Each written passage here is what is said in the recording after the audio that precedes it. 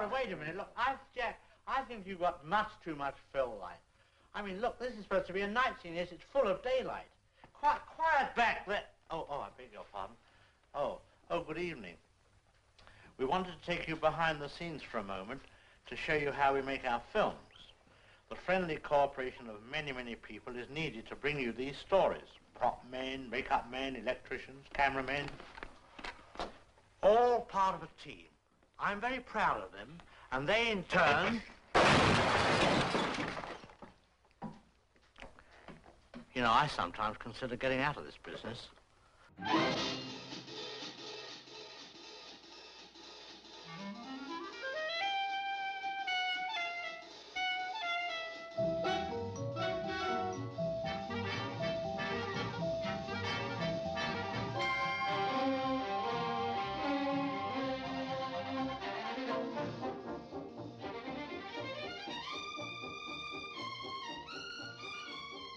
Good evening.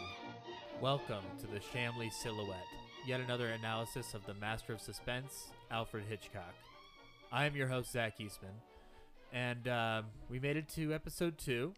We are recording this episode the day after the first episode is dropped. The first episode is the pilot who tried to kill Thornhill. So hopefully Brad won't decide to cancel us after the pilot stage. I mean, he is the head of the Real Nerds Podcast Network. If there is such a thing. I don't know if there is. There might be such a thing.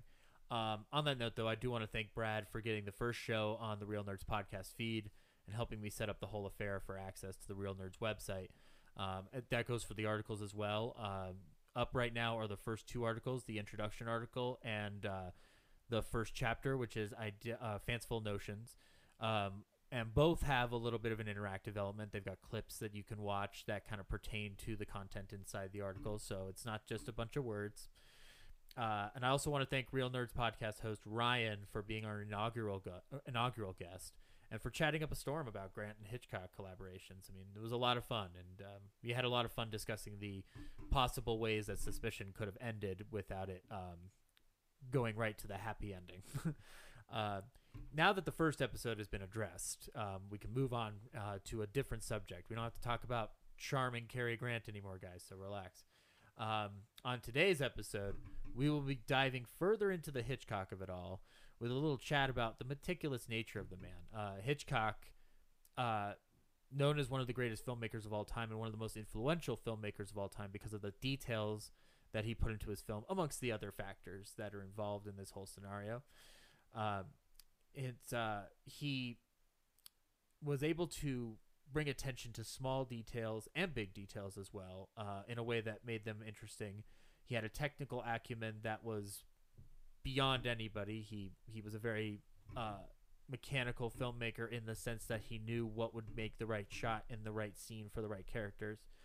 And he had a lot of control over his camera and knew exactly how to tell the story. Basically, pre-production was his game. He would visualize the thing before he would even put it to screen. So by the time he got to set, the movie was already done in his head, and so it was just a matter of getting it on film. Now, arguably, one of the best examples of those and many more elements is 1954's Rear Window, a film that immediately comes to mind when it comes to Hitchcock. It's a go-to for Hitchcock beginners and a frequent return visit for enthusiastic Hitchcock fans. To discuss Rear Window and the general meticulousness of Hitchcock, the Shamley Silhouette is proud to bring on a truly talented individual, really cool dude. He's the director of such documentaries as Nikio and Coming Home, and a producer of the documentary Floating Horses, The Life of Casey Tibbs.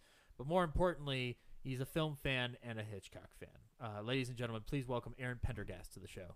Thanks for having me, Zach. Yeah. Now, you've been on Real Nerds before, so you know how this works, right? I do, yes. Talking to the mic, say funny things, get lots of laughs, theoretically. I don't know who's listening and laughing at the same time. I've got bad news for you. I'm not funny, so... You're not? Fuck! God damn it. By the way, this is an explicit podcast, guys, so if you're an old person wanting to hear about Hitchcock and don't like dirty words, this is not the podcast for you. Yes, please look away now. It's not going to get any better. Oh, God, yeah. I don't even want to, spoil what we're going to talk about involving the donkey in Rear Window. There was totally a donkey show in that. There was happening behind one of those curtains. Yeah, Hitchcock was a dirty, dirty boy. He was. So I sent out a questionnaire for people that I wanted to get on the show, and you immediately jumped to two different films, but also the meticulous nature of Hitchcock. The two films were Rear Window and what else? Strangers on a Train. Strangers on a Train, which is a big coup in Warner Brothers library. That's one of the few Hitchcock films they have, and I have no problem bragging about it. Yeah, and that's honestly the Strangers on a Train was what made me think about the meticulousness of his films. Just in the early stages of that movie when they're having lunch together on the train after they've initially met, and during that conversation, just seeing the like light poles or I guess rather telephone lines going by in the light from the window on the train as they're going.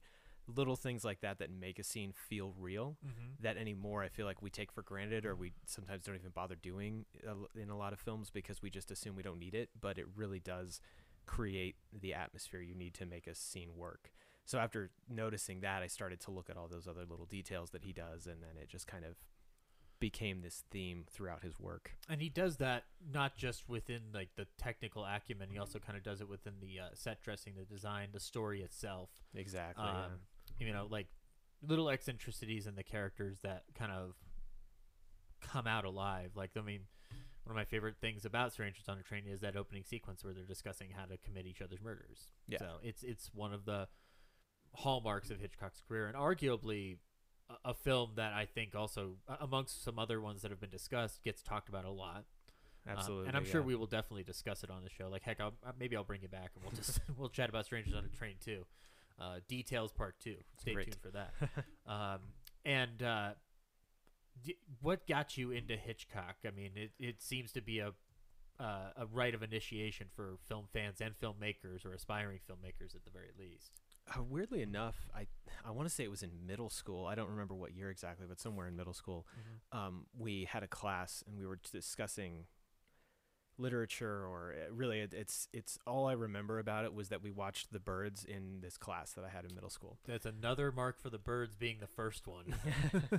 And it really it had always stood out to me, and then additionally I've always been a fan of the classic Twilight Zone TV show, which Hitchcock did some episodes of that, if I remember correctly. Well, he did Alfred Hitchcock Presents. Oh, that's right. Twilight Zone was all Serling. That's right. But you know, that's still the similar genre, so it kind of gets you into that mold of what Hitchcock does. Right. And so, excuse me, yeah, like being a fan of that kind of thing, and then knowing that Hitchcock did like the mystery and the thriller kind of content was really what made me want to check out more of his work. And then so again, being, you know, involved in film and going to film school and that, he's somebody that gets talked about a lot. So you start to, you know, absorb more of his films and see where, I mean, almost everything that you see in a movie was probably done by Hitchcock before you saw it. And and then as you see more of his movies, you start to see that and you're like, oh yeah, he was the first person to do that. It's funny that you bring up The Birds and how, like, because you watched it in a literary class. I think so, yeah. I think we were, if I remember correctly, it was something like that. Do you remember if you had to read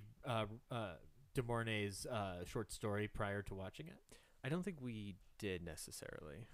I don't recall. Again, this was so many years ago now. That Right. I'm like, De Mornay's short story, it takes place in England, but it's a very much a moody kind of a piece. And the movie itself is very moody. It's not really a monster movie, but it is a monster movie. It's like, it is and it isn't, you know what I'm saying? yes, definitely. Well, and weirdly, I can picture the classroom that I was in my middle school. Like, I know exactly where it was. I just cannot remember any context about the actual class that we watched it in. I love that there's a middle school that was showing The Birds. Mine showed 12 Angry Men. So Well, there you go. I think we did watch To Kill a Mockingbird or something as well at some point in middle school or high school. But we saw it in high school, and then actually, I remember convincing my teachers that it was worthwhile to show Good Night and Good Luck from 2005 in pertainment to the discussion of the 50s. So I was able to get away with that somehow. nice. I was influencing your education, boys and girls. So the film, though, we're going to discuss today is Rear Window. Could you give me a list of the three, which was Strangers on a Train, Rear Window, and the third one was The Birds. The Birds, yeah. Rear Window, I asked if you wouldn't mind doing because it is one of the best examples of everything working like clockwork for a perfect machine in terms of the meticulous detail. But also it is a film that is generally well loved, and we're starting this podcast, and might be fun to talk about some familiar titles before we start digging into the nitty gritty. I think arguably Rear Window is the most often referenced for a lot of people to some degree, other than maybe Psycho or The Birds. I think North by Northwest too. I mean, the thing is that most of his films are referenced in some form or fashion, but I think Rear Window gets a lot of talk and a lot of discussion, and we're going to add to that yet again. The one thing I wanted to ask you, though, of those three, which is your most favorite of Hitchcock? Or is your favorite Hitchcock not even in that three? Oh, man. Probably, I would say Rear Window's probably my favorite of his. Okay, cool. So we're perfect. We're right on track. Yeah. What do you love about it so much, even besides the stuff that we're going to be discussing? I just think it's a very human story. You know, I think all of us, everyone as people, and we as people also won't talk about it, but we've all looked out our window and watched our neighbors and made up narratives about their lives and what they're doing. And I think that in that way, that film is very relatable to most people. Maybe I'm just a weirdo, but I think a lot of people do have that, you know, aspect of just watching other people and kind of trying to figure out their lives. Yeah, voyeurism. You know how I know that's correct? Because we all are on social media. We're all on Instagram, Facebook. That's true. We're yeah. already doing it anyway. We've become it's just like Thelma Ritter says, we've become a race of peeping toms. Yes, that's true. And I'm guilty of it as well, guys, so don't worry. Let's kind of jump into Rear Window a little bit. Let's get it started with the production of this film. It's based on a short story by Cornell Woolrich called "It Had to Be Murder." The short story doesn't have the Grace Kelly element into it, and doesn't really have all the other neighbors. It really is just, if you're going to break it down to casting from Rear Window, it's the Raymond Burr character, who is the killer, and Jimmy Stewart's character.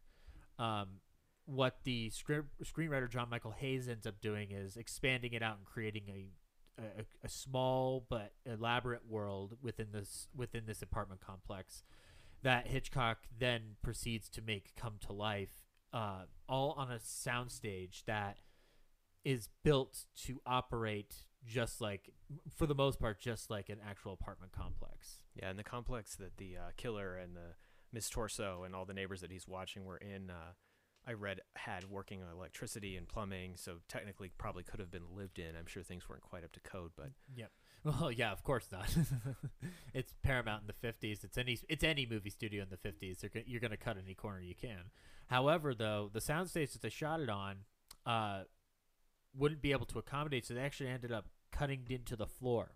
So if you're in Jimmy Stewart's apartment, that's ground level. When you go down into the courtyard, that's below the soundstage.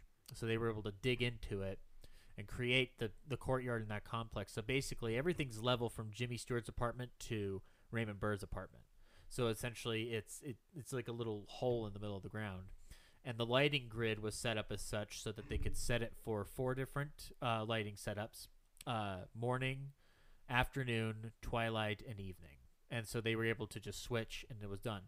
I was also looking into it, and one of the crewmen involved said that the lighting grid was as such that if you were in the high level, it was unbearable because of the studio lights being so hot. And he acknowledged, like, we don't have the same studio lights that we have today. And this interview was back in 1998. So, you know, obviously they've probably gotten even better. But you and I have been on film sets before. Studio, like, any lights are hot. Yeah, they get really hot. And Oh, especially trying to make an entire, like, essentially apartment block look like it's daytime. Yeah. Had to take hundreds of lights. We, I can't imagine how much heat that would generate. Yeah, no. Aaron and I went to Colorado Film School, and you remember the Titanic light in the studio? Oh yeah, do we call it the sun gun? The sun gun, yeah. I never used it. I don't know of anybody who ever got to use it. I don't either. Yeah, but I was kind of afraid to use it. Yeah, Figured I'd burn the place down. Exactly, and so like the strongest lights we'd ever use, were still pretty fucking hot, and you'd have to, when you turned it off, like, you let them know that you're cooling it down, and then you had to wait, and you had to give it taps with your glove on there to make sure that it wasn't hot until it was absolutely cold, and then you could, start packing it up. Right. So you can imagine tons of lights of probably not Titanic light level, but still hot enough, and they're like circling around. You have people like the couple with the dog who are consistently hot and sweaty because they're all basically on the balcony throughout most of the film, Right. sleeping out in there. I love that that guy has a alarm clock, Yeah, just hanging dangling on. off the balcony. It's so random, but it's kind of fun of just like a weird additional quirk to the neighborhood that Yeah. there's these people that sleep on the fire escape. Like, Yeah, it's just because it gets so fucking hot. Like, Yeah. and that's another detail in the film is that the temperature keeps going down as the film goes on. So like, but like tensions are high when the temperature is high, and then as things get better, it goes down to cool. Like it's almost like measuring the levels of where the story is going. Rear Window, obviously directed by Alfred Hitchcock. I didn't need to mention that, did I? Well, I did. Once again, based on It Had to Be Murder. Stars James Stewart, Grace Kelly, Wendell Corey, Thelma Ritter, and Raymond Burr. Also, Ross Bagdasarian, who, if you don't know, is the creator of Alvin and the Chipmunks. He plays the piano, the songwriter in the apartment that writes the song Lisa. So it's a fun little avenue we'll explore later. Cinematography, Robert Burks. Editor, George Tomasini. This is the last film that Franz Waxman does the music for, and realistically, he doesn't do an original score for the film other than the opening beginning. A lot of the film is consistent of popular music that Paramount had access to, along with, other elements of, like, I mean, there is stuff that's originally written for the film, but there is a lot of popular music being used throughout, like different music cues, like the frantic music cue when they're kind of going through the different days of the apartment, like and then you hear that's Amore at one point. So it's a very subtle underlay of music in that film, but it is the last collaboration they have, and it is considered one of the first, or it's among the first jazz scores that Waxman does. He ends up winning an Oscar for another one. Released in 1954, does very well. Well received critically, well received financially, so much so that it kind of sets the standard for Hitchcock's popularity in the 50s, and also gives Hitchcock a lot of freedom to do a lot of things later on. And I think out of all the films that he did for Paramount under the contract, this is the one film that they were probably the happiest with, because every other film he did after that was either not well received, misunderstood, or well received and understood at another studio. And then the last film he technically releases under the Paramount contract is Psycho, which they didn't even want, and so the rights went to Hitchcock. So the film is essentially a detective story on the amateur level, but if you really want to break it down, this movie is about how Jimmy Stewart doesn't want to marry Grace Kelly. Yeah, really, like that's everything that you see going on in the neighborhood kind of feeds that narrative of him coming to terms with his feelings regarding whether or not he wants to marry her. Yeah, and the initial plot, we should go through it. It is Jimmy Stewart is a photographer, like an ace photographer. I'd say a daredevil photographer at this point, because if he's like running into the middle of danger, right? Yeah, that's in the middle of a racetrack during a crash. Which right from the beginning, we're taught as film students, don't be like Jimmy Stewart. Exactly. Yeah. We are taught not to go into danger. And so he's in a cast, and he's in his last week before the cast will get taken off. He's been peering into the apartments, and I think at this point he's starting to get a lot more used to it and starting to build narratives for these people. You have a newlywed couple across the way, which enters at the beginning of the film. Relatively early, yeah. It's there. You've been introduced to everyone else, I think, before the newlyweds, but they do show up pretty early on. Yeah, and then you have Miss Torso, who is a dancer. And she's played by Georgine Darcy. Fun fact, she was just told to dance. She was not given any dance instructions because Hitchcock just wanted her to figure out her own dance and make it seem like she may not be a professional or maybe an amateur trying to get her career, which lends into the storyline of her meeting those different men to advance her career. or at least that's what it seems on the surface. Yeah, definitely. Well, and then later she's there with what looks like another potential ballet dancer, a male one, and maybe a casting director going Right. through some moves and things in the apartment. So definitely plays into that whole idea. Yep. And then you have, like we said, the couple on the balcony with the dog, and I love that they have the dog get into a basket. But my thought is there's no way that dog is well trained in New York City to sit in that basket. Like any other dog, I'd imagine they would just jump out of the basket because they don't know any better. Right. Like, Yeah, I would think so. It was kind of funny though that obviously it's a real dog, so they Yeah. trained a dog to do it. But, yeah, that was a fun moment. Yeah. Seeing them put the dog in the basket and lower it down and everything. Yeah. That levity I think helps with the tension throughout the rest of the movie to give you that, release on some of those things. Which is an important element of Hitchcock. Like he is known as the master of suspense, but he is really also a master of humor to a certain degree because he is able to put into his films the levity at the right moment without it overwhelming the narrative. I think the only time where the levity outweighs the suspense is Trouble with Harry, and that's because it's intentional. And also cannot wait to talk about Trouble with Harry because I like that movie a lot as I reviewed it the other day. And then you have Lars Thorwald, which is the suspected murderer in the piece. He has an invalid wife, and they're nagging and bickering all the time, and he is the direct reflection of what Stewart fears in a marriage, which then gets blown out of proportion by this hack job that comes into the middle of like what would be a noir novel or like a crime story. Then you have Miss Lonely Hearts, who I think is one of the most depressing and relatable characters in the movie. Oh yeah. Well, and going back to the Thorwald and his invalid wife, that's one thing I think by they I mean Hitchcock missed the mark a little bit with the wife in that I just assumed she was sick or something, and Right. that's why he was bringing her, food and bed and that sort of thing. So until it's mentioned that she's an invalid, I would not have known that was what was going on. Because she does get up at one point, so clearly she's not bedridden. Exactly, yeah, and that kind of threw me a little bit initially. I think everyone else's story you can pretty much, if you watched it without any audio, you could figure out everybody's story and what's going on with them. But I think that one you might miss what's going on with the wife without having that plug. And we should mention that, the murder is the MacGuffin in this film. The MacGuffin is the thing that doesn't matter but moves the plot along. Because this film, at the end of the day, is about how James Stewart doesn't want to marry Grace Kelly. Weirdo. But What's wrong with you, James I- Stewart? I- She's I- gorgeous. I don't know. She's too perfect. And I was just like, that's not an excuse. Please find something better than that. That's a good James Stewart, by the way, Oh, especially in that well, movie. thank you. We'll probably there will be a lot of these dumb impressions, guys. So I'm sorry. No, her character, it's funny because if you watch the Blu-ray of Rear Window, there's a wonderful documentary called Rear Window Ethics, which is about the production and also the restoration of the film by Robert Harris back in the 90s.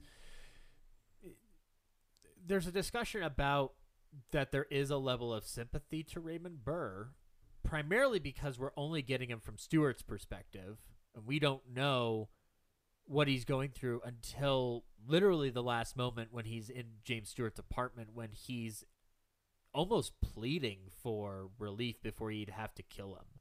Yeah, it's an interesting moment because you've realized that all the little things that you think are not impacting him because it's from so far away and we're seeing it from James Stewart's perspective, he's kind of slowly going crazy because he knows someone's onto him, but he doesn't know who or why or what they want. And so he's almost, in that last scene, kind of desperate when he shows up at James Stewart's apartment. Exactly. And going back to the wife of it all, when we, see her get up and do things like in the short amount of time that she's there, we don't know what their relationship is really. We are literally going off of the assumptions of both Stewart and Kelly to a degree. It's why the character of Doyle, I think, is fascinating because he does provide the level-headed center that's also kind of a thing to throw you off of the Correct. reality of it. But it allows the audience to put into question their own beliefs, which is not unheard of in Hitchcock's stories. Psycho's riddled with it because you think it can't possibly be Mrs. Bates, and it turns out it isn't, but it is. But I think that there is a level of like, I was thinking about it last night when I rewatched it again. There is a Coen Brothers movie set in Raymond Burr's apartment that we haven't seen yet that I want to see. Like you could just digitally insert Jimmy Stewart in the background and then just have like somebody like, I don't know, John Goodman in that white when that white wig come in and play Raymond Burr's character. Like, I don't have any money. Only got $100. Roseanne. And then we'll go to the other neighbors. You also, like I said, you have Miss Lonely Hearts, who her story, she's a woman who can't really find love. And like the one date that she has is with a rapist, basically, which is terrible. And you have Ross Bagdasarian, the songwriter, and then you also have the artist who doesn't really get a lot of conversation. Like she's a deaf woman who's an artist, and she's basically making sculptures. And the only really interaction we have with her is that she gets into a argument of sorts with Raymond Burr's character regarding the garden because she's trying to tell him that he's watering it too much. Right, and then she does shoo the dog away when it's digging at the flowers at one point as well, but otherwise we don't get much from her. I will say, though, in Raymond Burr's defense, it's not any of her business how he does his garden. That's true. It really isn't. Like that's very fucking rude. I made a bad joke because I realized she was deaf, but she's got that thing hanging on the front of her shirt at the beginning, and I was like, I didn't know they had iPods in the 50s. Oh, that's terrible. No, that's a hearing aid. Yeah. Back in the day. You were appropriately guilty afterwards, right? Yes, of course. Great. So the story, as we were saying, he's laid up.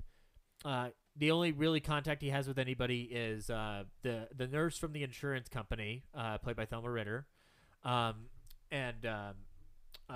Stella is her name. And she's kind of a sounding board for his relationship problems to a degree. Like he's basically like the conscience on his shoulder telling him to get married. She has a nice kind of oracle quality about her because she's basically calling everything in the movie. Yeah, from moment one. She's a great character. I love her character in the movie. The actress is great, and just like overall what she brings to it is really fun and kind of puts James Stewart in his place a little bit a few times. Just I really enjoyed her as an element in the film. Yeah, and she does a lot to it's a detail that her character is kind of like a detail of, she's not here to present plot elements per se, but she supports them.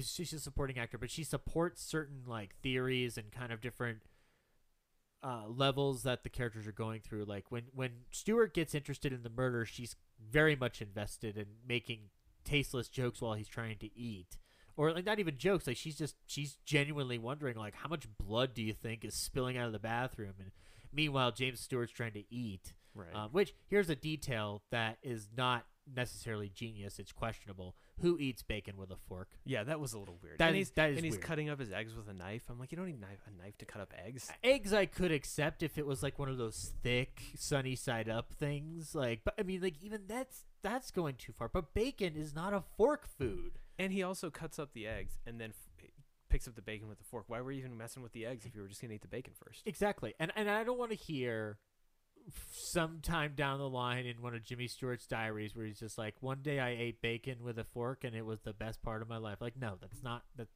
bacon is a finger food. It is. Yeah.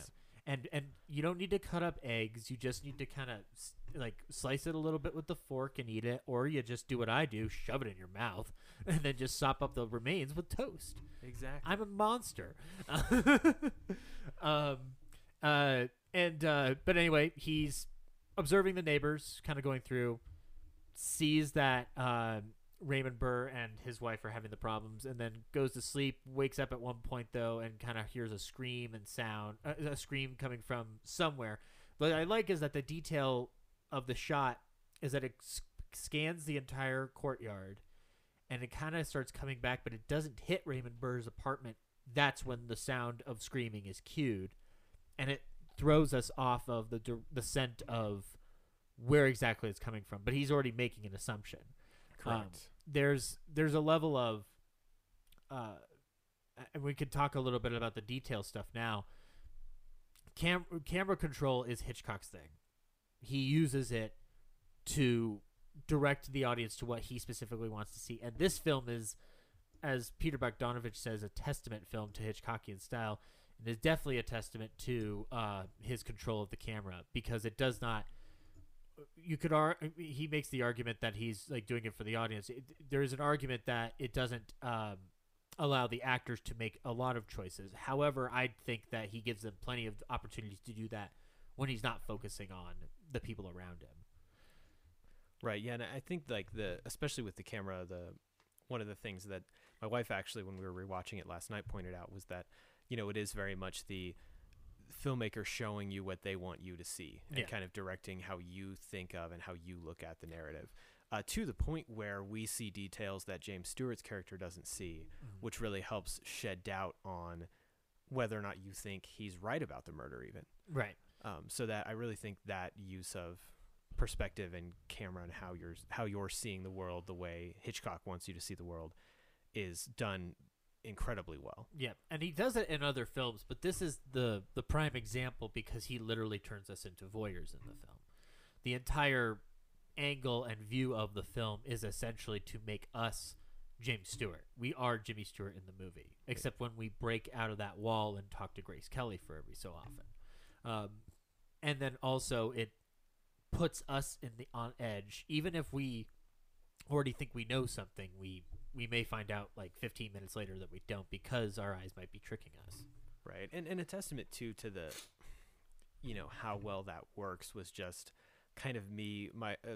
Last night was the first time my wife had seen the movie, and I was watching her out of the corner of my eye during like key moments and seeing her reactions, and you know, it's kind of the kind of reaction I don't see out of a lot of modern movies from her in this, which just is, you know, shows how good Hitchcock was at what he did, that an audience, you know, what is it, 60, 70 years later, can watch a movie and still be on edge with, you know, those moments he's built into it. Which is fascinating, actually. Let's jump into that a little bit. Do you think that you could show this film to, say, an audience of, let's say, 18 to 25-year-olds with no context whatsoever and get similar reactions to what you would have gotten 70-something years ago? I don't think so. I think that I saw that from her just because she's more of an artist and a film buff and has that kind of mentality. I think when you get to younger audiences now, they maybe have seen one of the movies that's derivative of that, of Rear Window, and thought, maybe not even made the connection or said, oh, this must be what inspired that. But I don't know. I'm not sure, honestly. It does boil down to the argument of, like, will they get past the antiquity on the surface? Right. Because it's going to look different than the things they're used to with the cameras that we have today. But it's also going to sound different from the language and the dialogue and the context of the time. You know, that's a big thing about Hitchcock films, is that a lot of them do need to be taken in context because of the time that they were made. But there's also a wiggle room to provide a modern contextual argument for something being good or bad, which, you know, again, is one of many things that gets discussed ad nauseum when it comes to Hitchcock. Yeah, and that's something when I watch his movies, I kind of have to shut off that part of my brain and say, when this was shot, this was normal, this was acceptable, whether or not that it was okay that was the case. Yeah. You know, we have to think about it in the context of that time, and to that end too, we don't want to edit or change that because we don't want to manipulate. You know, that's how we were. Like, if we don't have a baseline for what we did wrong before, we don't know how to improve on that. Exactly. And by wrong, I don't mean anything film technique wise. I just mean treatment of certain people or groups, or how someone's spoken to in some of his films. Yeah. You know, it's just, you have to put it into some context before. It's all story and character development, which leads us to, so he is suspected of murder, but meanwhile, the more important part of the story is that James Stewart doesn't know if he wants to marry Grace Kelly, which, again, weird. And Grace Kelly enters the movie, which, by the way, I don't think there's any shot of a gal, or even a man for that matter, that looks as glamorous as Grace Kelly's close-up when she enters Jimmy Stewart's apartment. That's a combination of the right actor the right director, and the right camera team doing something pretty beautiful. And what's amazing is apparently that shot, amongst other shots, were one of the ones that were significantly damaged when they went and did the restoration back in '98, because one of the yellow layerings had deteriorated like by over 90%. Yeah, I remember reading about that. It's fascinating too, just from like a restoration. For me, like my day job, I do a lot of archiving and managing digital content.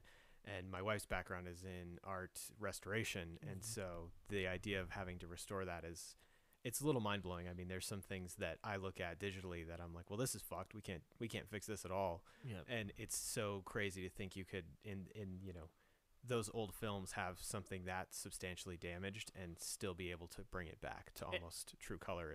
And they had to develop whole new processes to get this amongst the other 5. This is one of the Hitchcock 5, which are films that the estate held the rights to and hadn't really been re-released. They were Rear Window, Vertigo, Trouble with Harry, Rope, and North by Northwest, sorry, The Man Who Knew Too Much, the remake from the 50s with Stewart and Doris Day. And these films were not in the best condition upon them getting restored. Which, if there's one thing I would want on this podcast to be a through line, is that restoration is important and key to us being able to see these pieces of history. And specifically with Hitchcock, we are lucky that all of his films but one are here and available and restored. Like I said before, one of the films, The Mountain Eagle, is a lost film, but we can find it if we try hard enough, I'm sure, because things we've thought were lost before have been found to some degree, except for London After Midnight. We'll never find that fucker. You know what London After Midnight is? Mm-hmm. Is the Lon Chaney vampire movie where he looks like a fucking werewolf, really. Oh. But yeah, you can only now see pictorial restorations of that, which is basically going through the stills, right, and breaking down the story. But I mean that, like, they found some like footage of the Beatles or something they didn't know existed in like New Zealand or something earlier this year. So I mean, someone at some point I feel like is going to stumble across that. And if you know of an orphanage that's closed down or a mental hospital that has closets, please go inside them. Contact the Real Nerds Podcast. Yeah, nobody's gonna bother you. They're abandoned buildings. I'm just making dumb assumptions. Or go find Michael Caine's character from the Cider House Rules. I'm sure he's still got that 8mm thing of King Kong lying around. It's one of my favorite things is that they just got that. That's like one of the things they do for fun. Right? Yeah, I actually contacted the British Film Institute because they are working to restore those. I have no money to restore these films. That's true. I could just write restoration with crayon and sell it on bootleg and it would work, but there you go. That wouldn't be fun, No, that wouldn't be really cool. wouldn't. And in fact, those restorations that aren't restorations ruin the legacy of restoration and make it very hard for other people to do their job. So stop fucking doing it. Anyway, I'm off my soapbox here. Grace Kelly enters the movie. Yes. And the basic crux of the film is, again, James Stewart doesn't want to marry Grace Kelly. The handling of their relationship, I think, still has some relevancy, although it is very mired in 50s politics and cultural behavior. She is a very independent woman, or at least very much she's in control of her own destiny, and she is pining to have Stewart in her life, but Stewart is bringing in that male doubt. Right. Well, and largely too, I think that's I think they do a good job of showing how she's very New York elite, fancy clothes. In the first scene, she mentions her dress cost $1,200, which in 1954 is just absurd. Yeah. And then, James Stewart's obviously a journalistic photographer, and he goes on safaris and stands in the middle of racetracks like we set up. And, it's this idea of they're from two very different worlds, and how can they possibly coexist in one unit?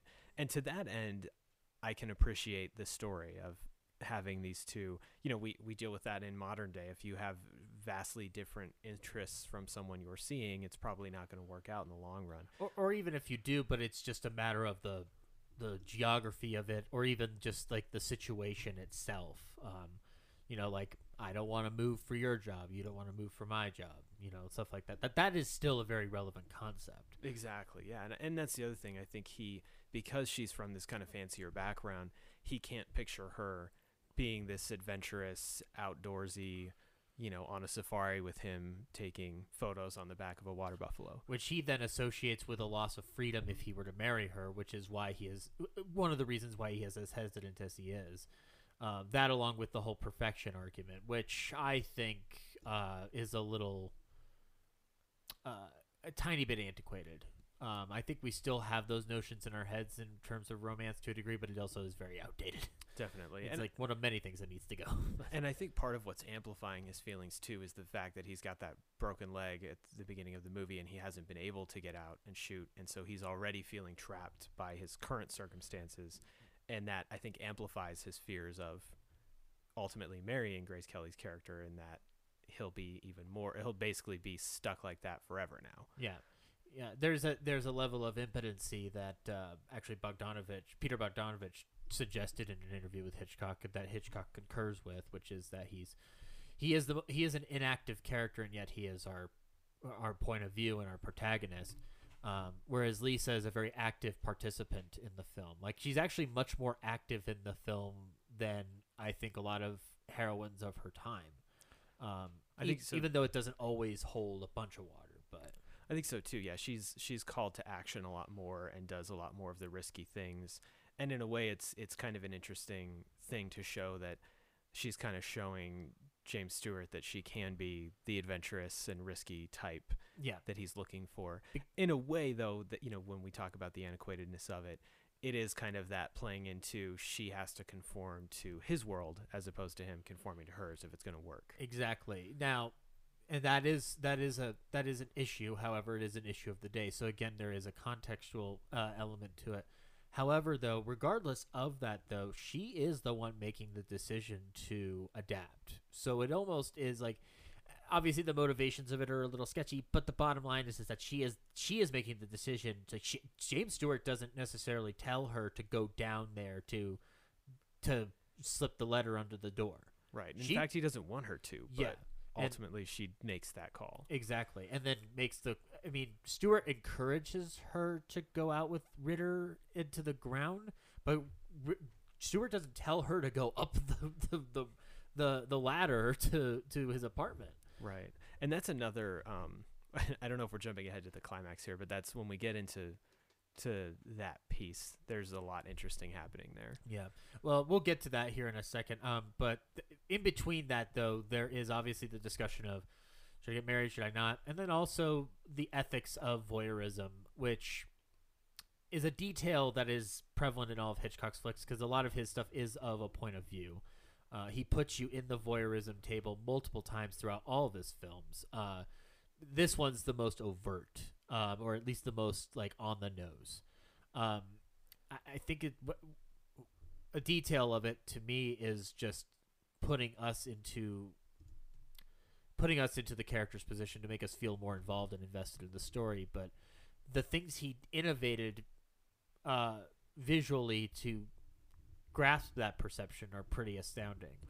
Yeah, I think what I really like about it too is that element of voyeurism. You know, when the nurse shows up the first time, she calls him out on peeping on his neighbors and says it's a month sentence in the workhouse or something for being a peeping Tom. But in a way, it sets it up as that James Stewart's character is essentially breaking the law initially, like out of the gate, and so he's kind of doing something questionable, which makes you wonder, is what he's doing even okay, even if he is right about it, or especially if he's wrong about it. Yeah. And he is a guy who is full of ignorance about the Bill of Rights and the amendments to the Constitution, which we find out, where we are reminded of via Tom Doyle, who is his detective friend, who has to remind James Stewart constantly about basic human rights. Right, exactly. Which is really weird. It is pretty funny. And you do have to wonder, again, like, in the context of that in the 50s, like, was that something you did need to point out? Like, maybe a lot of people didn't realize, oh, you can't just go in there and do that, you know? Yeah, there is a level of, like, you could allude it to the McCarthyism of the era, but you can also transplant it to anything today, especially with, you know, the questioning in certain police work today. It's again certain, but you know, there's a level of just humor to, again, it's a small detail. He keeps using a back scratcher throughout the entire film, and there's something very strange about Jimmy Stewart working around and fiddling around with a back scratcher while he's talking about denying people their rights to a fair trial, to search warrants, to probable cause. Yeah, exactly. It's just like no, they don't need to have a warrant. You just break into their fucking house. Oh God, I can't get this itch, motherfucker. But again, the detective checks in on this stuff because they're old war buddies. So I guess that's what you do. You tangentially break the law because your war buddy asked you to. But he finds that there's not enough evidence to suggest it. Grace Kelly brings in the feminine intuition, which I think is a fun little outdated concept that holds absolutely no merit whatsoever. It is very convenient to the story. But basically she points out, like, why would the wife go out of town if she didn't have her wedding ring, which is like the big one that does end up being the reality of it. But like Tom Doyle brings up at every point, you know, this, like, just because you think this thing of the feminine intuition is like all circumstantial. But it is the thing that kind of starts connecting Stewart and Kelly in terms of their becoming synchronized in thought about maybe Raymond Burr did commit this murder. Right. And it's a way, you know, as dated and or, you know, arguably questionable as it is, that her assessment of women and always taking jewelry and perfume and stuff, which again at the time probably was the case. It's important in that it makes her part of that team to solve the mystery. And that's why, while the concept itself is a little dated, it reaffirms her involvement, and really, like, as a character, it shows her gaining interest in his affairs, which is admirable, if not, you know, obviously, as we've discussed, like, she shouldn't have to conform to him, but she does love him, and so I think she is trying to take an active interest and show that she's actually, in a way, she's trying to show that she's better than him by taking an interest in this, whereas Stewart, right off the cuff, shows that he has absolutely no care for anything Park Avenue bullshit. You know, I mean, like, that's kind of the basis of that whole discussion, where he's just like, shut up. Right. Well, and that's, I think it to some degree too shows that she has that, like, innate thirst for adventure and just hasn't had an outlet for it. And this mystery that she's gotten kind of wrapped up in because of him spying on his neighbors is like, she's getting excited about the idea and looking for clues herself and really getting into it. So that, you know, and maybe to that end, it is kind of what she sees in James Stewart, is that she has this adventurous side that she's never been able to explore. Yeah. And he's an outlet for that. And amongst those small details that we discuss, like, a lot of, obviously you said the camera and the choice of what shots to put where. Basically, as it's been discussed before, Hitchcock storyboarded and pre-planned and pre-prodded things to death, to the point where it was just point and the directions are all here. Just use them, and guide the actors if they need it. But the one of the fascinating elements of Rear Window is that, Hitchcock likes to use a 50 millimeter lens because it is a close approximation to the human eye and what it sees, which is very prevalent in Rear Window. But Stewart does not get a lot of close up with it. Like, he does not get a lot of.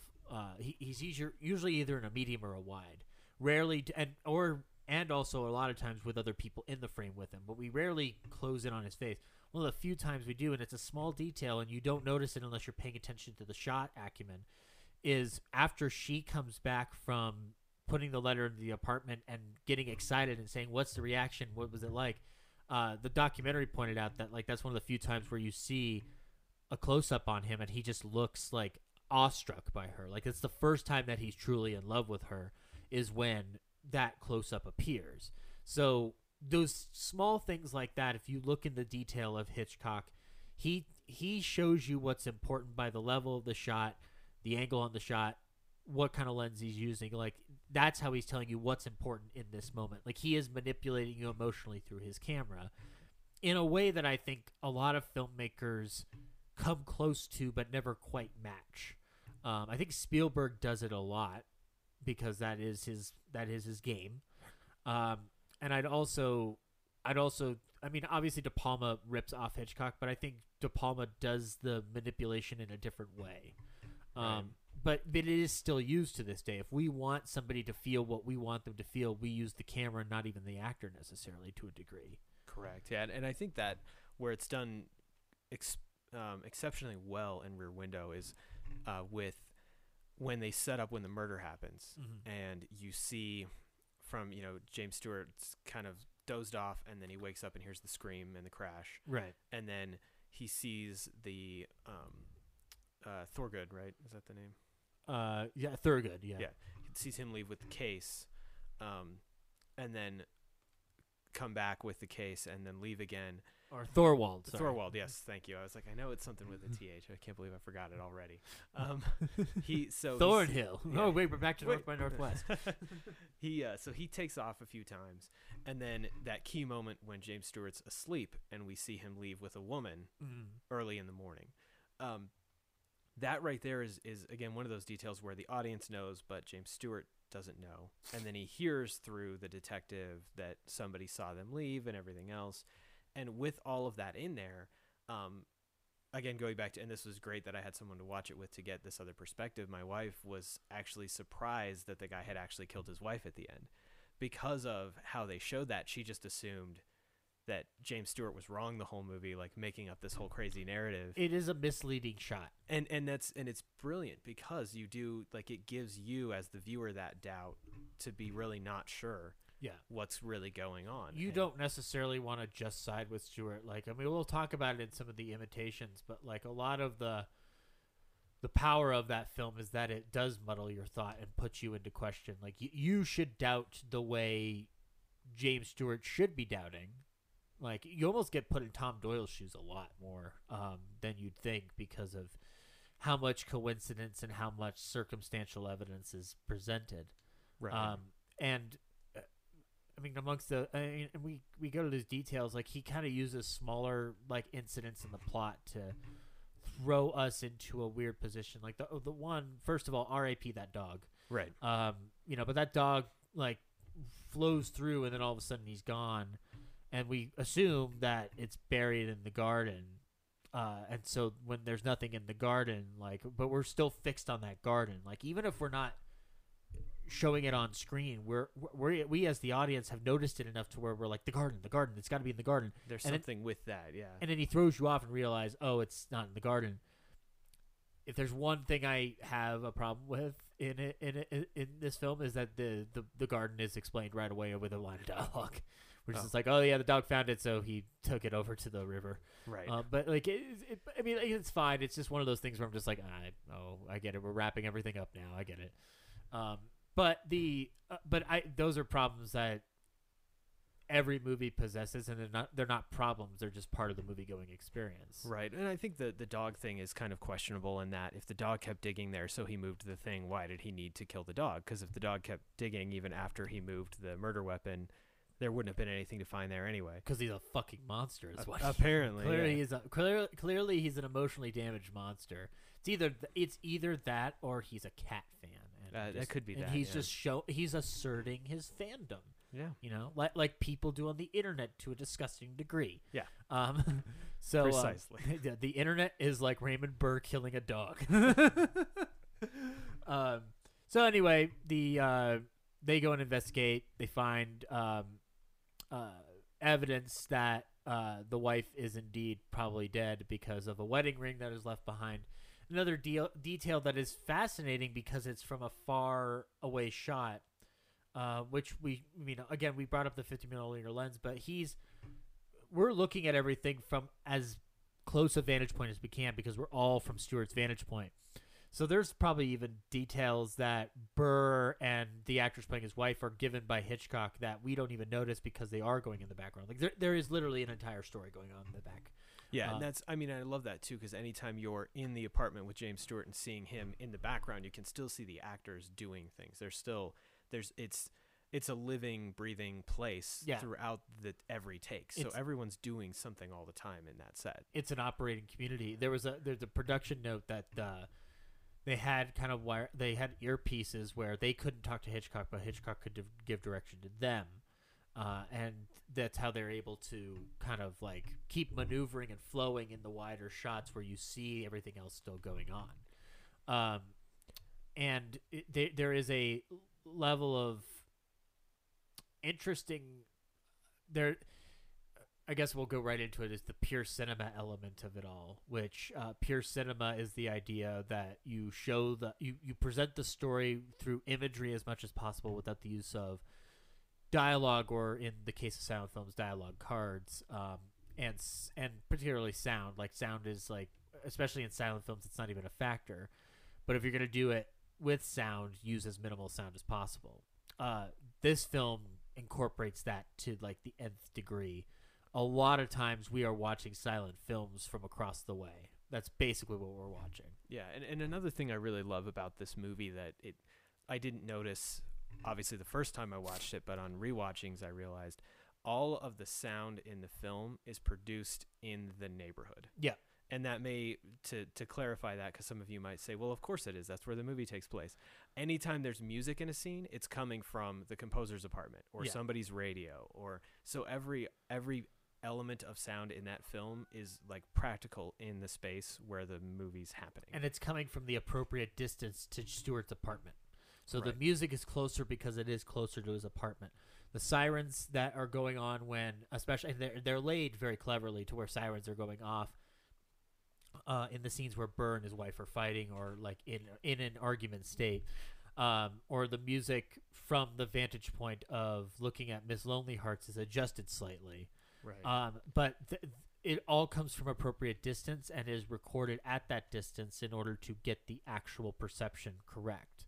And there's a level of genius to the fact that he uses it sparingly. He does not just overwhelm the situation with only those sounds, like, because if that were the case, then the whole movie would have an underlaid soundtrack. But he selects it because he knows this is cinema and he can pick and choose where he puts some things. Right. And it's interesting too, because there are some elements where you hear a line or a word from someone across the way, but you don't hear anything else, and you kind of wonder, oh, it's weird that I just happen to hear that one word. But at the same time, I've been sitting in my condo and heard people outside talking, and they've said something loudly, and then I hear just muffled speaking after that. Yeah. So it's not completely unrealistic, but it is kind of, there's a few moments where it's a little bit out of place. But overall, like the first time when I first read that, I had to go back and look and see, like, is that really the case? Because I feel like it just flows so smoothly. You don't even notice that, oh yeah, all the audio is coming from within this location. Yeah, and within that distance, and just the sound design is sparing because of our ability to kind of sit with that silent motif of just watching the neighbors. Sometimes there's sound that we're not even, just as you said, we're not even noticing that there's sound because we're focused on the imagery. Right. He really is pointing your eye toward the imagery, which is important. There's really great dialogue in this film, but it's mostly coming obviously from Stewart, Grace, Thelma Ritter, or Doyle. So there's not the majority of the film, I would say, operates in a silent motif because it is about like what Stewart's seeing and our perception of what Stewart is. Like the scene at the end when Burr confronts him, there's only a little couple lines of dialogue, but the whole action of the scene itself, you take the sound out of it, it's effective on its own. Yeah, definitely. You don't need the entire movie could probably be watched without audio and you wouldn't miss anything that's happening. Which is appropriate for most Hitchcock films. Not all, but most. Right. If he can get away with it, I'd say Topaz needs dialogue. I love Topaz, but it needs dialogue. It cannot fully operate as a silent film, although there are many moments in Topaz where you have a lot of silent areas that are perfect. Right. But I mean, like the key, like even the opening shot with you see James Stewart in the wheelchair with the broken leg, and then it pans to the busted camera, and then up to the shot of the race car, and right there I was like, that's how he broke his leg. I just knew that's what had happened. And then later on the phone he confirms it, but you get that from that setup without even needing to hear it. The exposition is not really exposition. Yeah. It's conversation that happens to directly relate to it, but exposition is. I think sometimes that word gets thrown around constantly when there's over explanation, but in reality, like if you're doing it correctly, it's not an exposition dump. It's very much just telling the story. Like he talks about a broken leg, but he's mainly talking about the progress of it. Right. What we know about the accident is presented solely on a visual level, and which is actually it's funny because of the last scenes of the film are virtually silent. All that's going on is the song Lisa. Which plays when the songwriter plays it from Miss Lonely Hearts because that song saves her life from taking a bunch of pills. Which, Right. like there's a part of me that's very interested in Raymond Burr's character, obviously, because that's the thing that you're drawn to. But like, there's another part of me that's just like, oh God, I hope Miss Lonely Hearts doesn't commit suicide. Right. Well, and that's what I think was brilliant about that end scene because she dumps the pills out, and without even the nurse mentioning what kind of pills those are and what the effect would be, what's happening there without that context. She just said, "I've seen enough of those pills in my life to know what they are," and but she's like, I think she mentions the name of it once, but it's like dropped completely. Right, and it's not a name that you would even recognize today. Maybe back then you might have known what those pills were, but what I love about cigarette pills. What I love about that though is it because of the immediacy of her potentially committing suicide plus Grace Kelly being in the other apartment trying to find some evidence. Yeah. As a viewer, you're wondering, like, I'm sitting there thinking I wouldn't be taking my eyes off of Grace Kelly, but then you've got Miss Lonely Hearts potentially committing suicide, so you want to watch her too to make sure she's not going to do anything. You don't need to call an ambulance or something to help her out. So it creates this alternate dilemma, right, where you can understand why his focus isn't entirely on Grace Kelly because there's this other immediate problem happening, right? And I really liked that as a viewer because then it makes sense that he kind of gets the drop on her because you can see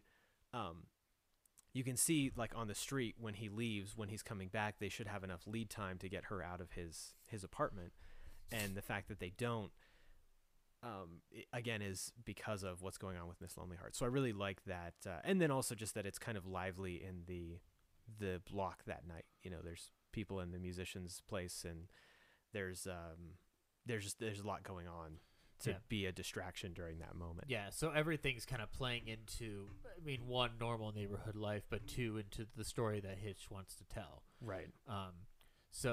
But by the end of it, Jimmy Stewart breaks another leg.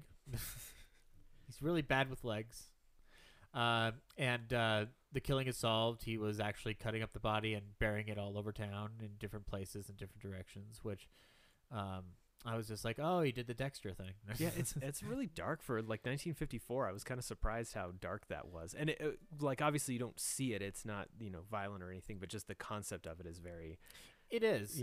The first time I saw it was... it was middle school, and it felt weird to hear them discuss dismemberment in a 50s film. Like the visuals of a 50s film or even a 40s film do not suggest that I will hear about body parts being taken apart. Yeah, exactly. But then you get older and you realize that they're all over every classic film. Like, they say the words, they just can't show it. So like, because when you hear the dismemberment language, my mind automatically goes to Texas Chainsaw Massacre or like it's just these kind of gorehound films of the 80s where it's like, body part falling off is normal, or even Night of the Living Dead, which has, stuff being taken out of the body.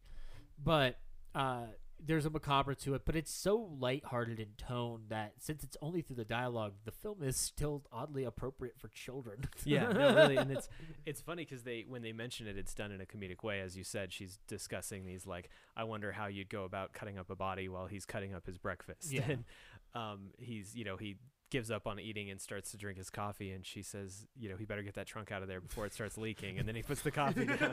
It's like those kind of moments there. It's funny. And then when you look at historically, I just like, unsolved cases, unsolved murders, that sort of thing. Yeah. And you read about it, and historically, they're like fucked up crimes like that have happened throughout our history. So it's not that out of place that in the 50s you'd talk about it.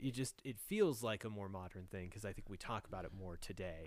I've always said that there's I actually used Doris Day's death as an example of this.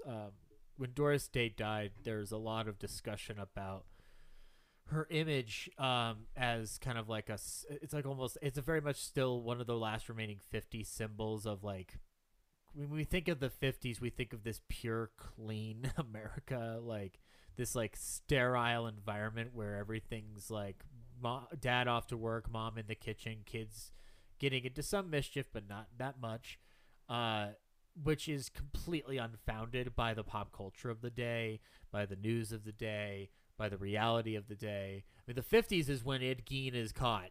So, right, you know, like, there is not, you can't tell me that the 50s were wholesome without me pointing up a picture of Ed Gein and going like, lampshade of human skin. Like, yeah, exactly. No, that's goodbye horses, I'm crying over you. It'll be like, what's that song? And I'll be like, you're in the 50s, you'll hear it later. But you even watch Doris Day movies, like they're not all clean. They're not wholesome. Like, right. I mean, like Pillow Talk with Rock Hudson is a sex comedy. So, it's right. just, you know, like there's a level of ignorance on that level. Like, I mean, and even going further back, like Penny Dreadfuls and like the stories of the era from Britain that they, you know, obviously make their way to America. You know, there's a level of macabre that we've always been interested in. Yeah, definitely. Well, I mean, when you know, I think, again, for the time frame, it makes sense that they're talking about it and not showing it because, again, there's the interest in it and that morbid curiosity, and then to some degree the speculation that they're making of like, oh, he killed her and chopped up the body, like makes it even more extreme of a leap that, okay, maybe he murdered his wife, but really, do you think he like cut her up into tiny pieces to get her body out of there? Like, that seems a little far-fetched. And right. Again, for an audience now, not so much because we've seen that happen in movies a million times, but back then, it could, I think, even lead to more doubt from the viewer that they're correct about what happened too. Which kind of leads to a misperception of, you know, oh, well, the filmmakers of back day were great because they knew that they didn't have to show a lot to create a horrifying element. And I always kind of go back to like that might be true. However, I bet you anything, if they didn't have the censors ramming down their throats, they would have shown a whole lot more. Right. Yeah. Like, I don't think so in Rear Window particularly because you need the doubt, but in other movies, absolutely. Yeah. I mean, Rear Window is one of the many exceptions because, again, it's a balanced argument. Like, right. There's multiple ends of this, but you know, with Rear Window, you obviously you don't need that, and like he uses the standards of the day to his advantage. All you have to do is talk about it. You don't have to show anything. I think the most violent image in the film is honestly the dog dead. The dog laying there dead. That is the most violent imagery that you see in the film. Yeah, it's definitely. not even Burr going up to Stewart. Yeah, that's not really that whole scuffle is pretty tame by any standards. But yeah, the dead dog's probably the one, like, the most upsetting thing you see. Yeah, and then think there is an element that the imagery of Stewart's obsession is a little violent in its approach, but it's, I mean, like that's a loaded, like, I guess it could be an unfounded statement, but like his obsession is violent to him, right? Because it is like it's overwhelming him, and he's using it as a clear distraction for, again, not wanting to marry Grace Kelly. Right. But the story ends. Burr is arrested. We cut to another shot of the neighborhood. All is well. Miss Lonely Hearts and the songwriter look like they might get together. Who knows? Stay tuned for Rear Window 2. Yeah. The Burr apartment is being painted. Will a new couple move in there and have problems? Stay tuned. And the artist is doing her thing. We really, really drop her like a freaking thread out of nowhere because she has nothing to do in the movie other than those 1-2 scenes. I almost wonder if she's like a red herring to make you think something's going on with her. Could have been, yeah. Could have been a thrown in like throw off and whatnot. Miss Torso, the dancer, turns out she does have a steady bow, and it's a young man in the army who, I guess by standards, does not he's a schlubby guy. Yeah. Yeah, she's like tall and blonde, and he's kind of short and got glasses. He's and, us. Yeah. Exactly. he is not what you expect to pair up with that actress. Which again, I love when filmmakers play on those expectations, and I love that Hitchcock was early on was doing that to a degree. Although, like it's fascinating because like she's just a periphery character, but she's one that we are fascinated with amongst the others. And then the newlywed couple across the street looks like they're having some problems. Will we have a Rear Window 2? Maybe. We may have one. No, we're not going to. It's been 70 fucking years. I do love that the married couple, they're introduced and they come in, and then I think the wife motions towards the window, and they pull the blinds down.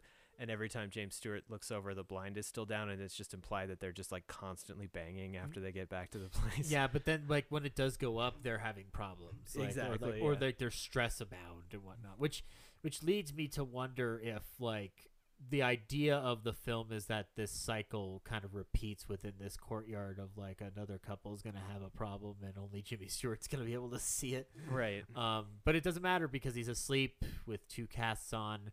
And the camera pans to Grace Kelly wearing adventure wear, which in a very nicely ironed pair of jeans, clearly like just off the shelf. Very sensible shoes for walking and reading a book about hiking. But then she puts the book down and picks up Bazaar's fashion magazine. So the implication in the documentary that I saw was that like, just because she's, gotten Stewart's affection does not mean that she's not gonna abandon her own interests, which I appreciate that's the viewpoint of it. I wonder if there's something a little more going on within that imagery about the idea of no one really conforming to anything or like.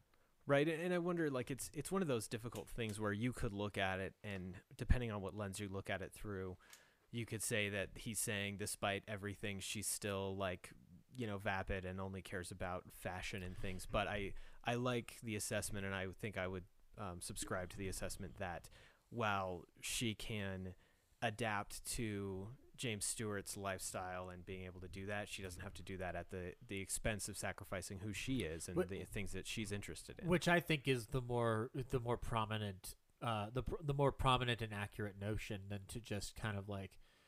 It's funny, you could see it in the 50s and think of it as a joke, going like, "Oh, she's just faking it." But you read it, if you read it through the character's progression and development throughout the film, it really is just like I can like two things. Exactly. Yeah, and there's nothing, that's a great.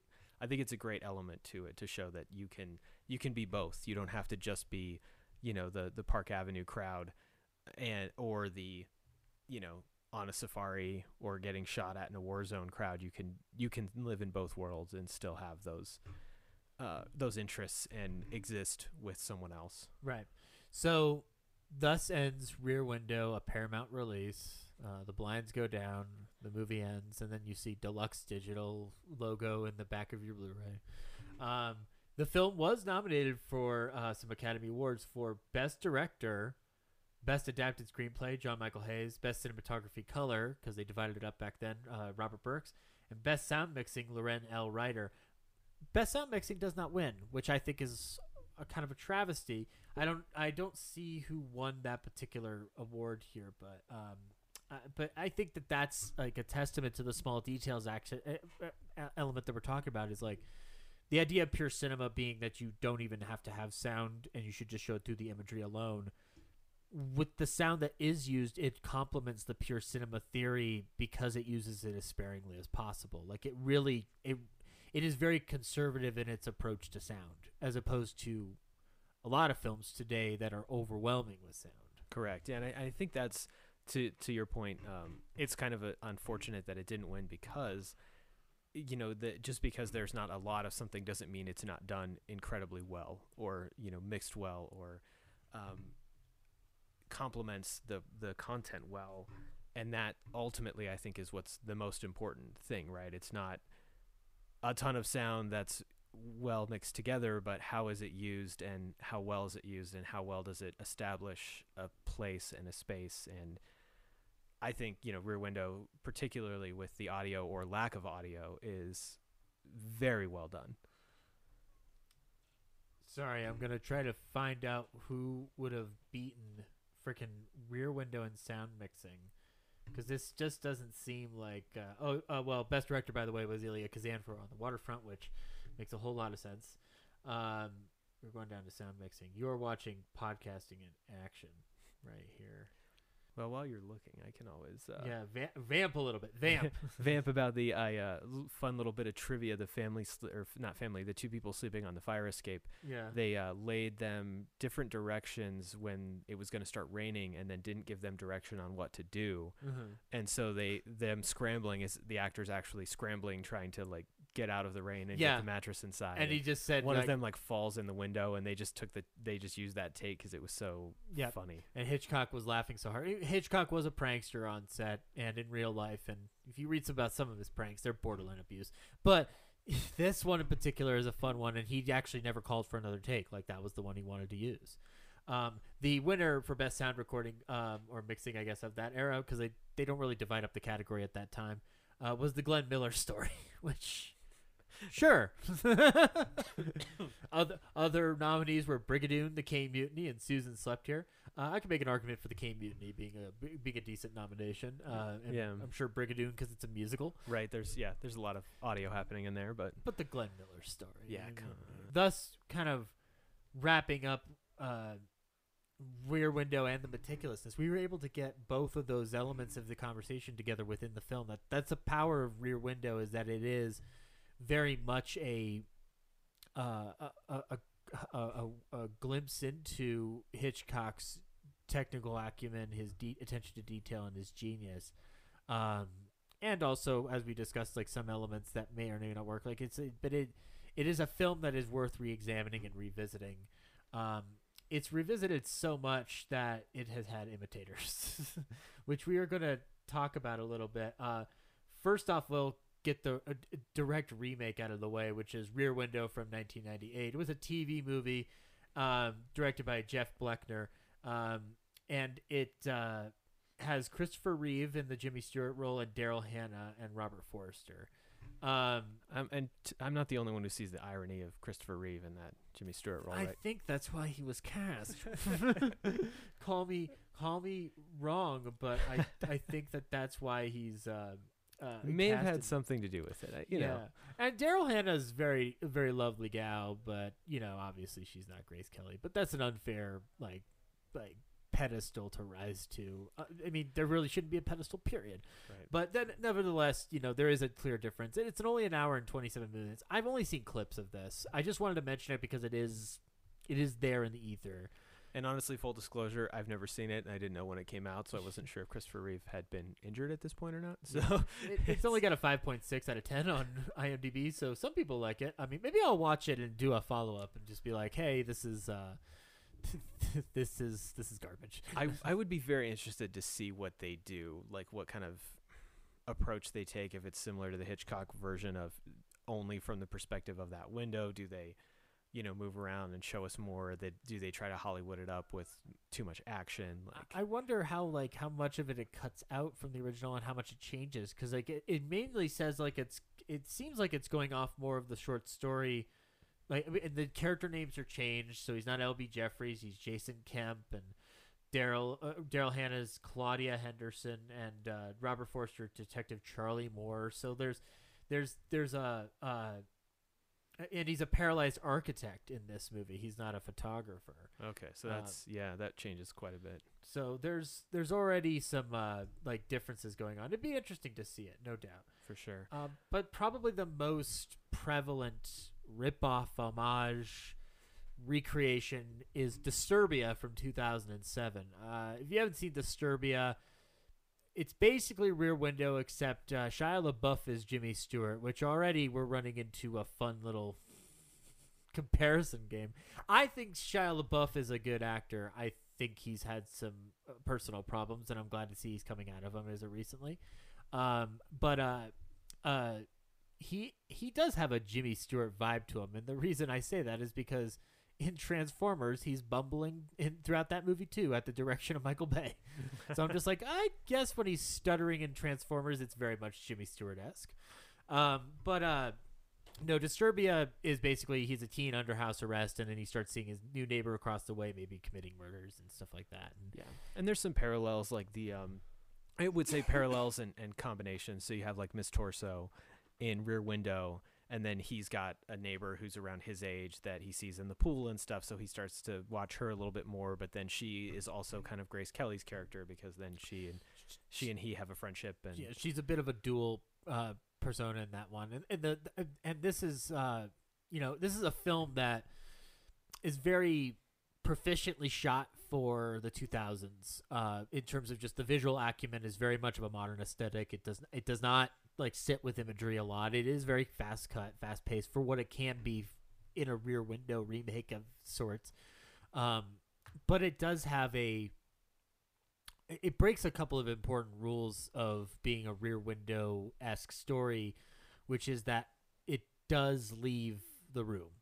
Yes. It does leave the room that Shia LaBeouf is in. So, in essence, it's basically if Rear Window was an action movie, this is how you do it. Where predominantly it is in the room, or at least from the house limit. right. But it does go outside of it, which to me breaks a little bit of the tension a little bit. Oh, absolutely. And I feel like in Disturbia, there's never a doubt in the audience's mind that the neighbor killed the woman. It also works off the proper assumption that the neighbor is probably guilty. Like, because rarely do you see a film where the assumption is never correct. Right, and that's where I think it, in Rear Window, I think does a good job of you thinking he might be wrong. But with Disturbia, the cops are so dismissive when he does call them, and everything's written off so quickly that you just he's right about it, because you don't get that doubt that you get in Rear Window that maybe he's obsessing over the wrong thing. It's very aware that we already know of these tropes, when I think that's a mistake, because I think you do need to sow more doubt into it. Right. There's not enough doubt in Shia LaBeouf's end. Exactly. And I think too, to what we said with Rear Window about really being about James Stewart's hesitancy to marry Grace Kelly, that's in Disturbia. It's literally just, my neighbor killed somebody and nobody believes me and I have to prove it. Yeah, there is no dynamic that is the actual story, and the murder should be the background. They basically do the opposite of what you should have done. That being said, though, Disturbia is a decent film, or decent-ish. I haven't rewatched it in a while. The last time I rewatched it was maybe 2 years ago, and it was literally to compare it to Rear Window. Yeah, I think the last time I watched it was around when it came out. Like, I saw it in the theater, and then so did I. Yeah, I saw it after when it came out on DVD or whatever again. But that was really the last time I've watched it. Yeah, and again, it's a film that it's a potboiler of like the just before the summer came out at the time. Which, I mean, guys listening in the future, the summer used to be the time when the big box office movies would come out. Now they come out whenever they want, because the schedule doesn't fucking matter. Right. The film, did very well, though. It wasn't critically well received. It wasn't panned, but it wasn't like praised either. It was very much middle ground. Like Roger Ebert said flat out, like, it's just Rear Window for children. It's just like Rear Window for children. Or like That's awesome. yeah. So it's like, I mean, I read his full review. I'm not doing it justice.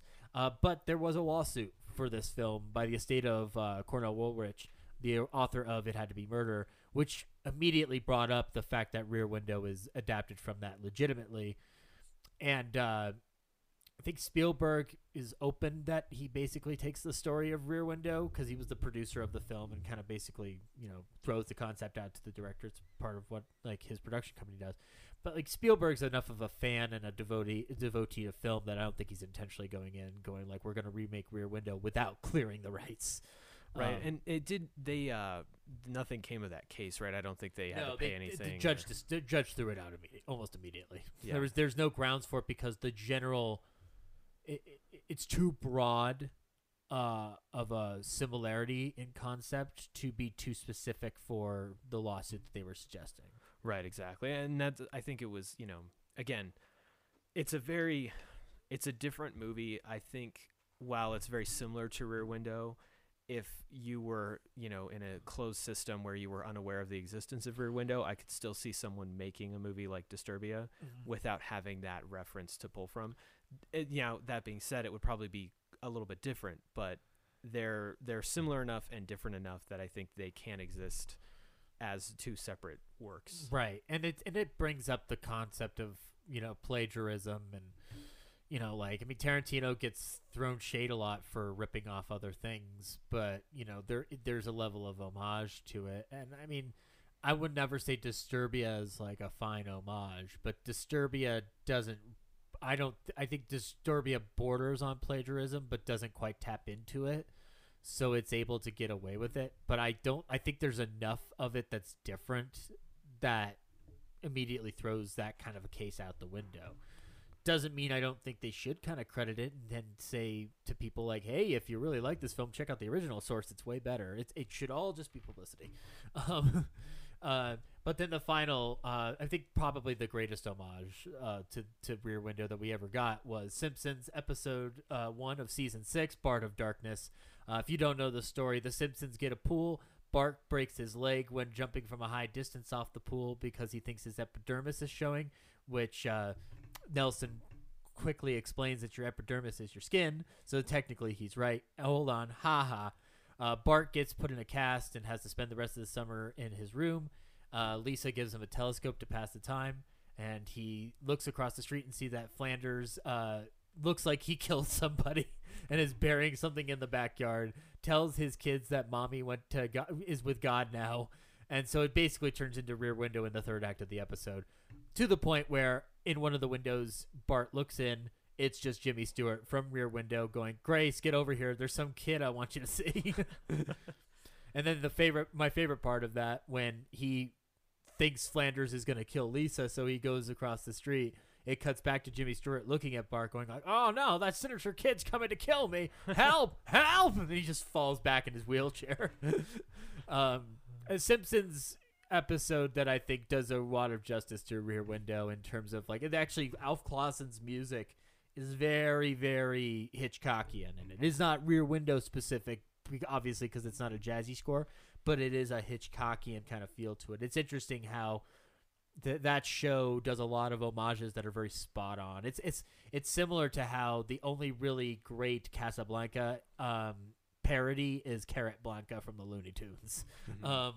So that's basically the direct homages and whatnot.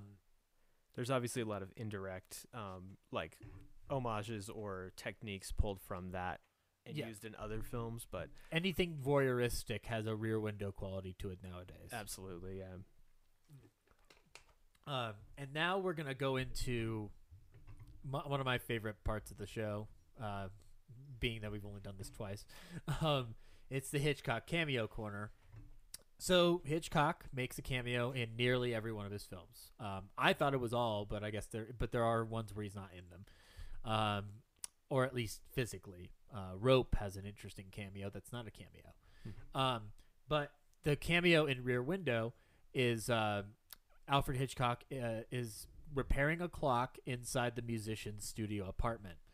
It's around the 24-25 minute mark if anyone wants to check it out. Yeah, you can look at it, and he just looks at the clock, looks at Ross Bagdasarian, and kind of does this thing. Now, we mentioned last episode that the Hitchcock cameo of him missing the bus in North by Northwest, he was able to get another bus, go to the airport, go to Paris, where then he got on a local bus where he ran into Jean Roby from To Catch a Thief, and then my assumption is he went back on a plane via the airport that is in Topaz. That's a new element to this. Gets back. And he goes back to one of his many hobbies, which is just repairing clocks of friends. So he goes to his friend who's a songwriter, and he prepares his clock. And he sees that his friend, Ross Bagdasarian, is having trouble, and he's just like, why don't you take that song you're doing and just speed up the sound? And then hence, Alfred Hitchcock inspired Ross Bagdasarian to create the Chipmunks. So Hitchcock is responsible for that abomination. Oh, man. My respect is declining suddenly for this man. So if you were fans of Alvin and the Chipmunks Road Trip, you have Hitchcock to thank for that. I'm curious to see where the Strangers on a Train cameo plays into this. I'm gonna have to have you back on because, well, our assumption also from last episode is that amongst the things he does when he comes back to America, he does go to one of his local favorite shops and tries on a cowboy hat and sits outside the real estate office that Janet Leigh works in Psycho, and then the next day he goes out walking with his dogs, goes into a bird shop. Then walks out with his dogs, and Tippi Hedren walks by him from the birds. So, it's a Hitchcock cinematic universe. He's a magical imp that runs throughout the entire damn facilities, man. So, yeah, that's the Hitchcock cameo corner. I think it's fun to assume that Hitchcock is responsible for 4 very weird movies that Jason Lee is in. And David Cross. Yep. Sorry, Mr. Cross. Well, let's wrap it up a little bit with some final thoughts on Hitchcock and attention to detail, but also how this pertains to modern filmmaking. Obviously, Hitchcock influences filmmakers throughout the generations at this point to now its inherent cinematic language. Who do you think you see doing the most with Hitchcock from today that isn't Brian De Palma? Oh man, I wish I had some lead time on this one. I really don't know. I really just what I noticed when you initially mentioned this podcast and having me on, I did like a Hitchcock marathon one day and I just watched a ton of his movies and was just noticing lots of little things that you see in movies all the time now, and you wonder, would we see any of these if Hitchcock hadn't done this stuff first? So things like the wrongfully accused man, or the mistaken identity, or again, the cops not trusting or dismissing The accusations from people. Yeah, the distrust of authority. So much of that you just see in movies all the time. Yeah. And it can all go back to Hitchcock. So I don't know. It's hard to pinpoint a specific director that or filmmaker or anyone that I see it from, but I just see it in a lot of places. I tend to think Spielberg does more than he's given credit for, visually homaging him. I don't think he does it directly. I think there's obviously differences in it, but there's a lot to kind of look into there. I mean, I do genuinely think that there's a tendency to point to all voyeurism films and whatnot, but like I think they might be pulling from other ones like Peeping Tom 2 and to a degree Psycho, but like I think Rear Window specifically I think gets homaged a lot with the do you trust your neighbor genre of things that gets floated about in various different fashions and forms. Yeah, definitely. I think to some extent there is that that element in a lot of movies of distrust of neighbors or uncertainty about neighbors, and then where that leads you. You can see that. And even like, gosh, I'm blanking now. We watched it's a terrible movie from the 90s, but there was the whole like, I think my neighbor murdered his wife thing, and then the wife shows back up, and then it turns out there's a whole nother murderer, and it's like, all of that is clearly from Hitchcock's canon. Yeah. And there's also it's not even a thing that is directly brought into today, but it's something we miss in Hitchcock that we don't get anymore, which is use of sets, on the spot sets. I mean, it's not, if you're on location, it's one thing, but if you are shooting an action film or a comic book film or a sci-fi film nowadays, you do not get a tangible world that much anymore. You get a lot of blue screen and CGI and mocap, and so there's nothing tactile to deal with. But Rear Window is literally an entire world built inside a soundstage, to the point where they knock down the floor to a lower level just to accommodate it. And what's so great about that, I think, from looking at it from a modern perspective, is that with that, so much of like the design of the set was based on the story they were trying to tell. Mm-hmm. And yes, now it's all blue screen, it's all locations, and so you're making your story fit the space that you're shooting in, as opposed to creating a space around the story you want to tell. Right. And I think there's something very there's a clear difference to that when you really get into it. Right, which is something that I'd like to see put into practice a lot more. Right. Because I think it is easier to think that something will work just on the surface level and not digging into its roots a little bit. Because again, this movie is about James Stewart doesn't want to marry Grace Kelly. Right. It's not about murder, and the theoretical. There was actually there's a notice in the behind the scenes that there was going to be one scene outside of his apartment. Oh. There was going to be one scene. Herbert Coleman, his assistant director, saw it and suggested that they don't do it, but Hitchcock told them to prep for it anyway. When they finally got around to the point where they were about to film that, Hitchcock turned to him and said, "Herbie, do you think this is still a good idea? Or is it still a bad idea?" And he goes, "Yeah, I think it's a bad idea." And, I don't have the exact transcript, but I believe Hitchcock said, "Well, then fuck it." He probably said that, yeah. Oh, God. I hope he did. I want to think that Hitchcock said fuck a lot. I got to point out, one of my favorite things in Rear Window, and we didn't talk about it, and I just remembered, is at near the end when Grace Kelly's in the apartment and she's the suspected murderer is coming back and she runs into the bedroom. Yeah. And it pans over and then he walks in and you see the reflection of him walking in one of the windows, one of the rear windows of the apartment that's open. Yeah. I just love that shot. Yeah. Because it's, there's he uses reflections a couple of times in Rear Window. Yeah. But that is just such a cool moment of, he's focused on where Grace Kelly is, and by that I mean James Stewart's focused on where she's going and hiding. Yeah. But we can still see that he's entered the apartment, and it builds that tension because we see the reflection, but we're not sure that James Stewart's seen it because it doesn't pan over. Because Hitchcock does provide visual guide, even though he doesn't want to. He doesn't spoon feed you per se, but he does kind of like lay in foundation for you to see stuff. But he does keep the focus centralized. Right, and it was really cool because I feel like I noticed it, and I didn't know why my eyes were looking right where they should have been to notice that reflection, but I see it every time. Yeah. And I'm not looking for it usually. It's just one of those, your eyes end up there. But I did like that element it's just a small detail, again, like we've been talking about today. But it's a really cool moment, I think, capturing that in that scene. Yep. Well, thank you, Aaron, for coming on and chatting with us a little bit about Hitchcock, Rear Window, and the meticulousness of the man. Do you have anything to plug before you go, or anything you want to talk about? I really don't. Yeah, I got nothing going on right now. Nothing I can talk about anyway. Oh, so that's why you came on. I do have a project in the works, but it's still very much a hush thing until we're rolling on it. Well, hopefully when I have you back on for Strangers on a Train, we will we'll be able to chat more about it. Hopefully by then we will. Yes. Well, good news is you struck oil in this series because you are the first guest to discuss one of the Hitchcock 5, and hopefully we can tackle all of them in the series at some point.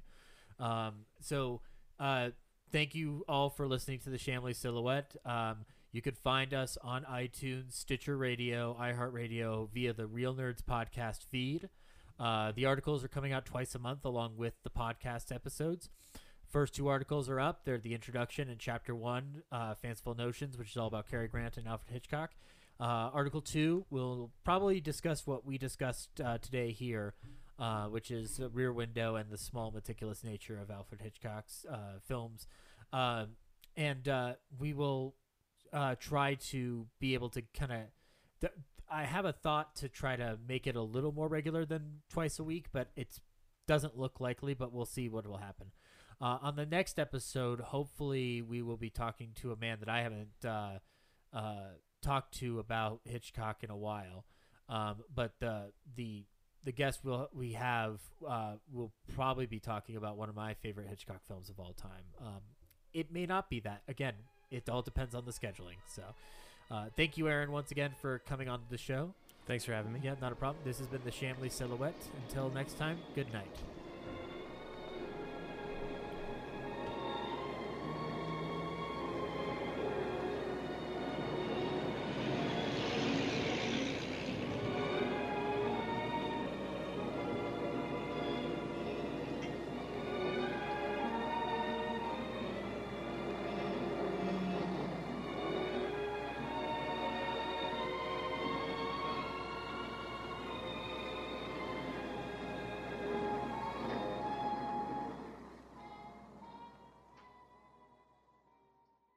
Oh no!